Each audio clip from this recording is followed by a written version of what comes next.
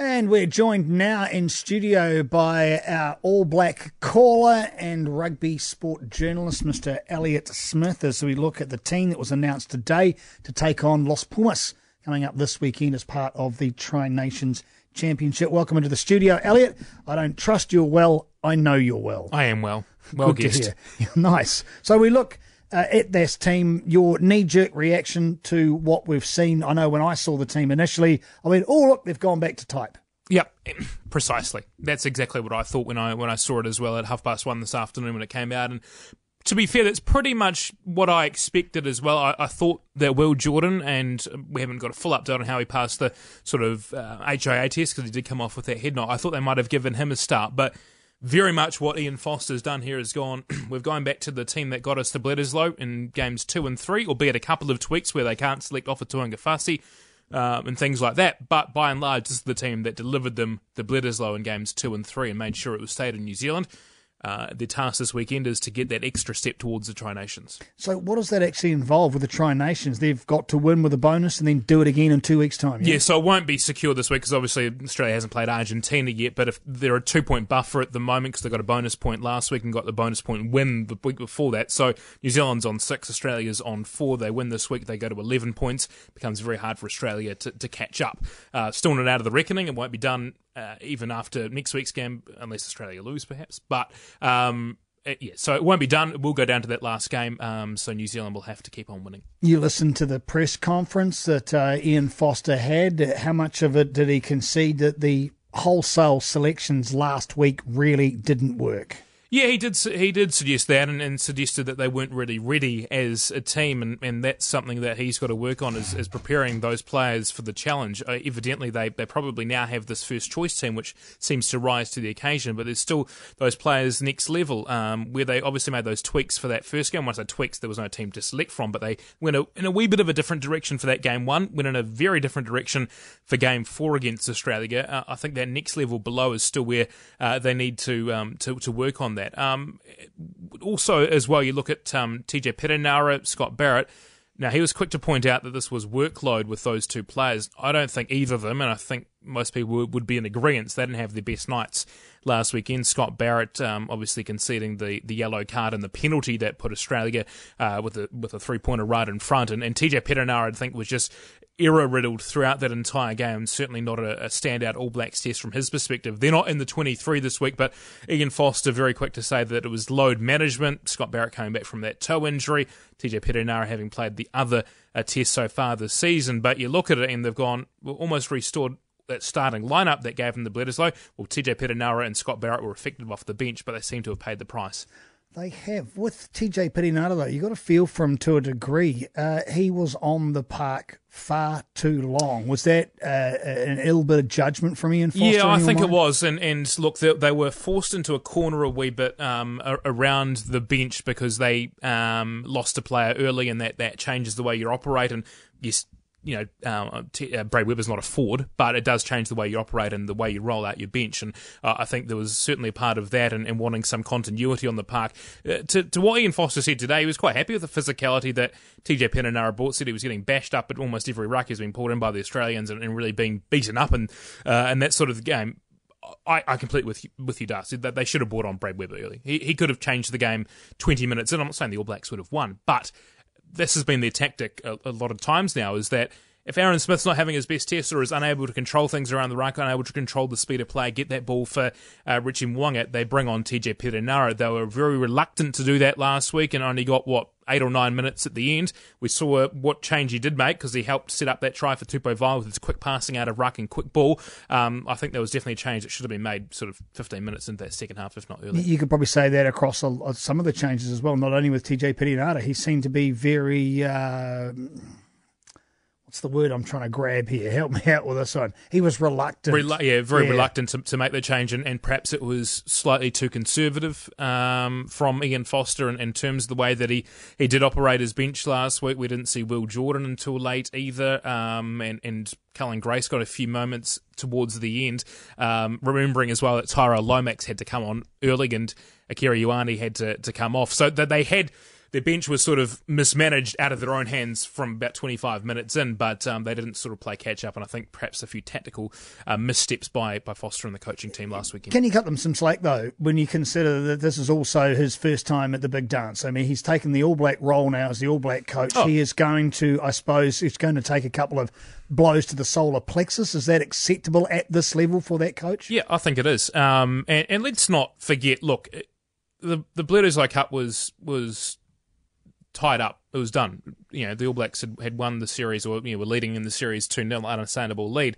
And there was a call for people for them to make changes, and they did exactly that and gave players a chance to either freshen up or look at some new players.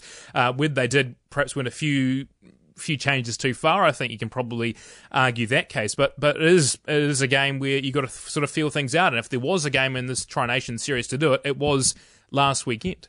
So they took the opportunity. Look, I was reasonably happy, I'll admit, she wrote about it, about what the All Blacks are trying to do and attempting to do with those wholesale changes. And I can see some goodness that it didn't quite work out how we'd like to. So I was in favour of that. But I suppose with the benefit of hindsight, we can go, probably when only one player retained his position in the back line, you might have been asking a little too much. Even in the face of an average Wallaby team. Yeah, and you saw the combinations back to their opening, Bledisloe and Wellington, where the combinations weren't quite there. That they tried to stick in Goodhue and Rieko Ioane in a midfield combination.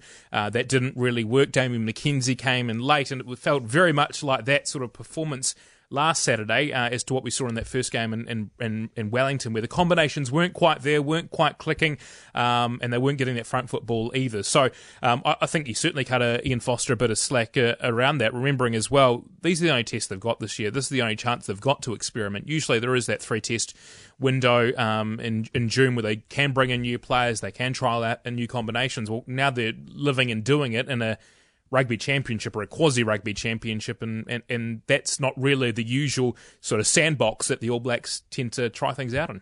I like that. Sandbox. Who's got the spade and the plastic bucket? I suppose the next question. But look, Elliot, when you look at it, though, still it doesn't give excuses around the lack of focus and control that all of the All Blacks displayed or didn't display in that game. Yeah. They look very worried. They look frantic. They look harassed, and this is not what we'd expect from arguably, the best players in the country. It seemed like a very immature performance. It was rattled. They got rattled and didn't bring themselves back to or recenter themselves, and I think that's what the All Blacks in that really golden era, and I suppose we almost look back at it now between sort of 2010 and 2018, that this decade of dominance thereabouts, where things were getting out of control, when games were slipping away from them, they all took a collective deep breath and were able to reel it in, and that was done by some really good leaders that they had on the park. McCaw, Carter, Kane, Reid, all those players that came through. Kane's still there; he's still a leader, but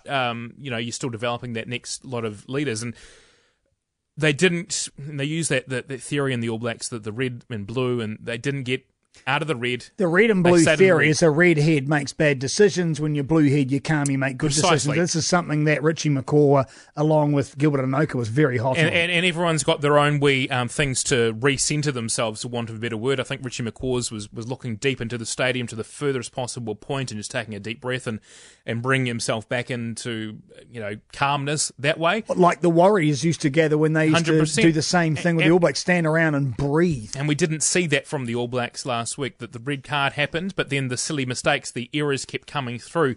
The cynical Scott Barrett one, which was completely dumb. That it wasn't as though the red card was the line in the sand last weekend. It was pretty much the continuation of right throughout that contest. So that's what they need to be better at this weekend against Argentina, because again, if they lose a player to a red card, then that really does even up the test match. And let's face it, red cards are a thing. They happen now, whether you like it or not. How many red cards? Yeah, up until then there was one. Suddenly there's been a proliferation of red heart cards. Like it or not, that's the rulings. That's the rulings. Look, I still struggle with that. The fact that what do you struggle with exactly? The law itself, the application of the law. Application of, because when I grew up, you knew what a red card was. You knew that when you see something in the park, you instantly know, well, that's a red. Now we get to the point where, okay, that might be a red, or is it a yellow? Is he slipping? I'm not sure. So there's not a definition in your mind enough, or they've made the that. application is not by referee. We saw in the test in Sydney, Filippo Dangunu capturing Caleb Clark mid-air, taking him out mid-air. For me, that was a red card. Wasn't taken. Harry Wilson copped Sam Cane with a pretty similar hit to what Offa did, perhaps even slightly worse to the Tom Wright, the Australian player. Didn't he get him on the Sydney ground? Test. Yeah. That wasn't punished. So that's me, is that referees, we know it's a referee-interpreted game in many ways, but for me, you used to always know that a red card was red, but it was player striking, it was something else like that. Now there's so much grey area. And that's put on by the referees. I think the rules, as stated by World Rugby, are pretty clear. I don't think the application of them by referees is actually that good. You know what they're trying to do and what they're attempting to do. I can see exactly what they're trying to do. As Gregor Paul pointed out, though, it's odd when they are very hard on attacks to the head and no concussion, yet players are running around without mouth guards on. There's one problem. And there are a number of other areas where they don't seem to come down like a ton of bricks on it, where it's just as dangerous. Like the guys that got hit, they didn't go off for an HIA last week. No. So if it's bad enough for a red card, why weren't they being examined? If the drive with the red card is to keep the players safe. 100%. And that if that's your answer, then it should be an automatic HIA. I don't care if the ground doctor hasn't spotted it. If someone's made contact with their head, that should be part and parcel of it. Okay, well, unfortunately, you're going to have to go off because you've been involved in a red card incident to the head. You're going off for an HIA. I think that needs to become part and parcel of to show they're taking it seriously. We can see the red cards. We see them being dished out. I don't really have an issue with it necessarily, but I think it's that demarcation line where referees, some referees 1 week will view it differently to one the next week, and it seems as though the head referee will have a consensus, and there's not really ever a lot of pushback on those. We've normally got James Parsons in the studio, though, circumstances beyond our control, so thanks very much for coming at the last minute. Elliott Smith is our all-black caller here at News Talk ZB. James has always got something to say about the Mitre 10 Cup. He has a huge love for that.